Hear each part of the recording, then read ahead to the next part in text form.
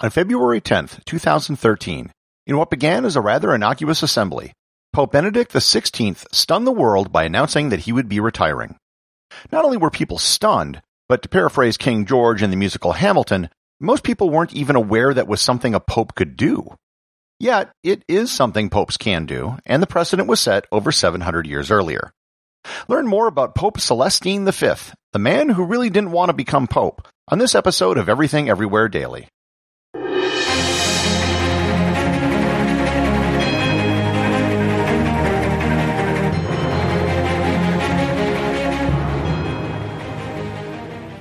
This episode is sponsored by Heaven Hill Bottled and Bond Bourbon. I recently had the chance to try Heaven Hill Bottled and Bond, and I can attest to its exceptional aromas with hints of caramel and vanilla intertwining with its oakiness, which provide a well-rounded flavor profile. Taking a sip is akin to experiencing a piece of bourbon history firsthand. Heaven Hill Distillery may be America's most quintessential bourbon distillery. Established in 1935 after the end of Prohibition, the distillery was established by the Shapira family and has remained a family-owned distillery to this day. In 1897, Congress passed the Bottled in Bond Act, which set forth strict rules for any bourbon labeled Bottled in Bond. Heaven Hill Bottled in Bond Bourbon goes beyond the stringent requirements of the law by aging its bourbon for 7 years, not 4. The end result is a gold medal-winning bourbon that truly stands out. Available nationally, look for a bottle at your local store. Heaven Hill Bottled in Bond. Heaven Hill reminds you, think wisely, drink wisely. This episode is sponsored by ButcherBox. You've probably heard the old adage that you are what you eat.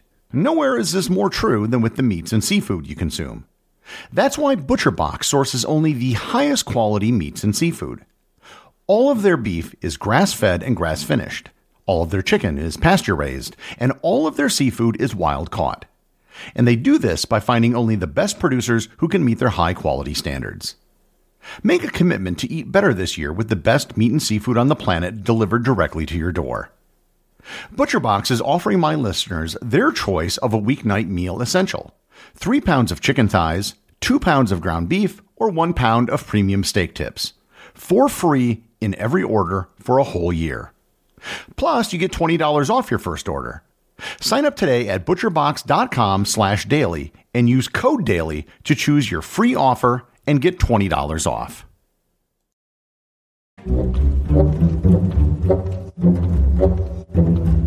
Hello, great minds! Mr. DGMH here, but wait, what the hell is DGMH? DGMH, or Drinks with Great Minds in History, is a weekly podcast that covers one of history's greatest minds each month, while we enjoy, review, and rate themed cocktails, liquors, and beers on the scale of greatness. As greats like Alexander Hamilton square off against George Washington, Thomas Jefferson, and more, DGMH is the perfect cocktail of history, sarcasm, and alcohol, with a twist of psych and a bunch of shots along the way. So grab yourself a drink with some great minds in history. Cheers!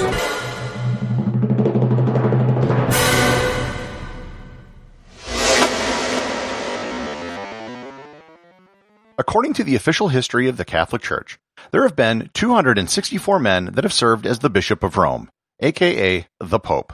Almost all of them have died while serving in that position. Almost all, but not all. In an earlier episode, I went over the process by which a pope is selected.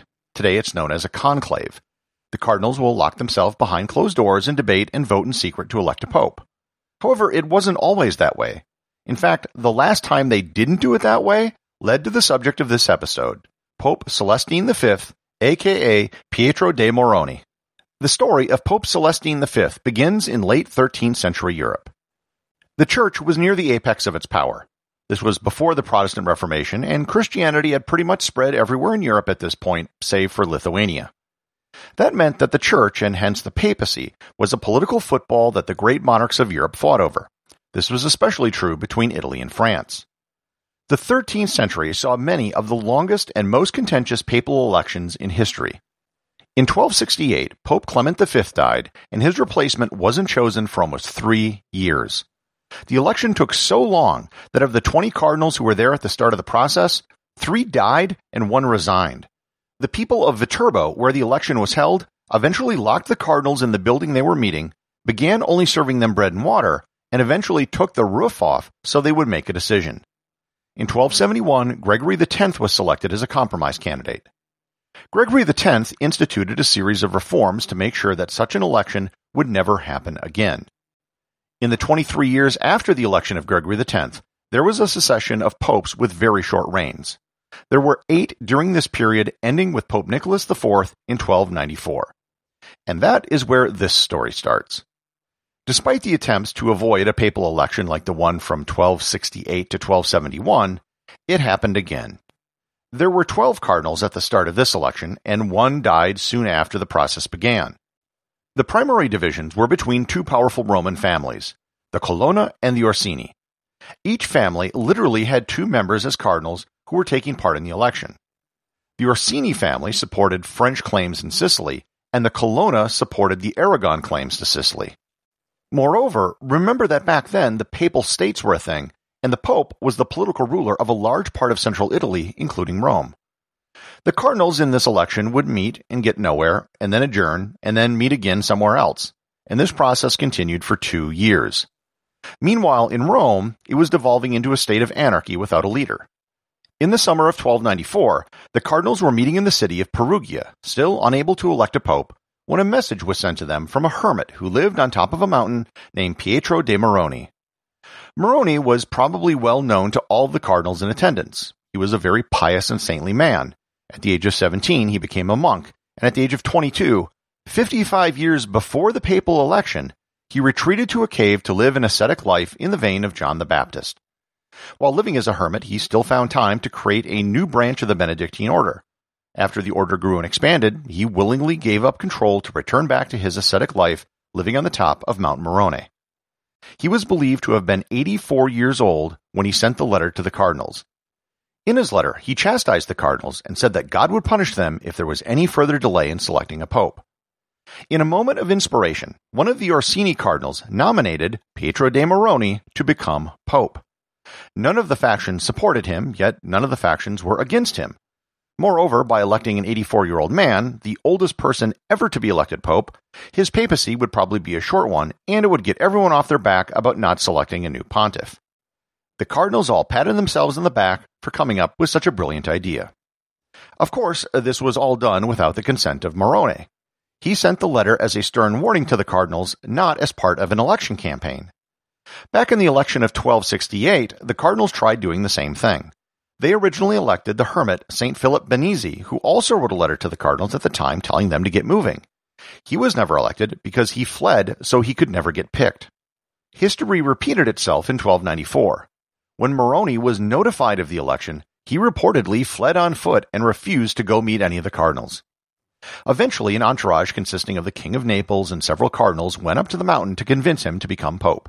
He reluctantly agreed and took the name Celestine V. His coronation was held in the town of Aquila, which was the nearest cathedral to his hermitage. Because not all cardinals were able to attend, the ceremony was performed again, making him the only pope to be coronated twice. As a pope, Celestine was pretty ineffectual. It turns out living your entire life in a cave by yourself is not the best training for running one of the world's largest religions. He never actually made it to Rome. He spent his entire papacy in Naples under the thumb of King Charles II of Naples, who was a very close ally of the French king Philip IV. He never met with the Roman Curia, who was responsible for the day-to-day management of the church. In his short pontificate, he did appoint 12 cardinals, 7 of whom were from France and 3 were from Naples. This was responsible for a massive swing in power for future papal elections, and in some ways, the century of the Avignon papacy, which would happen in the future, can be seen to have started here. But I'll leave that topic for a future episode. He was really unhappy, and he knew that he wasn't a very good pope. He consulted with one of his advisors, Cardinal Benedetto Gaetani, about resigning and if it were possible.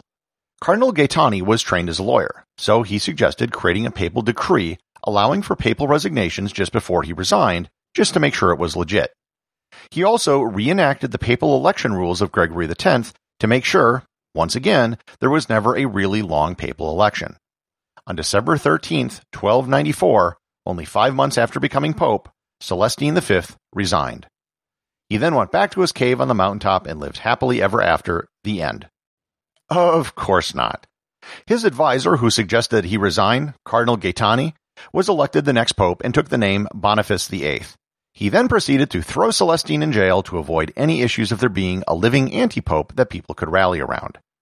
Celestine died 10 months later, still imprisoned. While legend holds that Celestine was kept in horrible conditions, in reality he was kept in a castle with several attendants from his monastic order and could go anywhere on the grounds that he liked. A small hole in Celestine's skull led to rumors for centuries that he was murdered, but there's no actual evidence for this.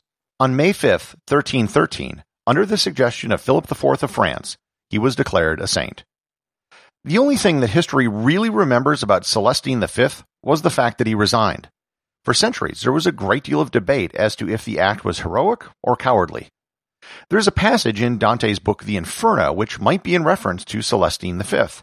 He wrote, quote, "I saw and recognized the shade of him who due to cowardice made the great refusal." Unquote.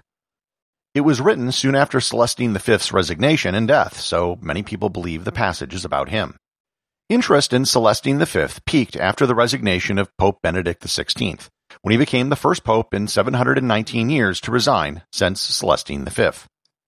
I'm sure if and when another pope resigns in the future, Celestine V will once more make another brief mention in the news.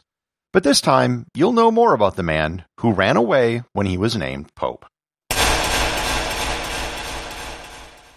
Executive producer of Everything Everywhere Daily is James Makala. The associate producer is Thor Thompson. Remember to leave a 5-star review to get your review read on the show. They can be left at Apple Podcasts, Podcast Republic, or wherever you listen to the show. Also, you can help support the show over at Patreon.com. Patrons can get merchandise like t-shirts and hoodies, as well as having direct access to provide suggestions for future episodes.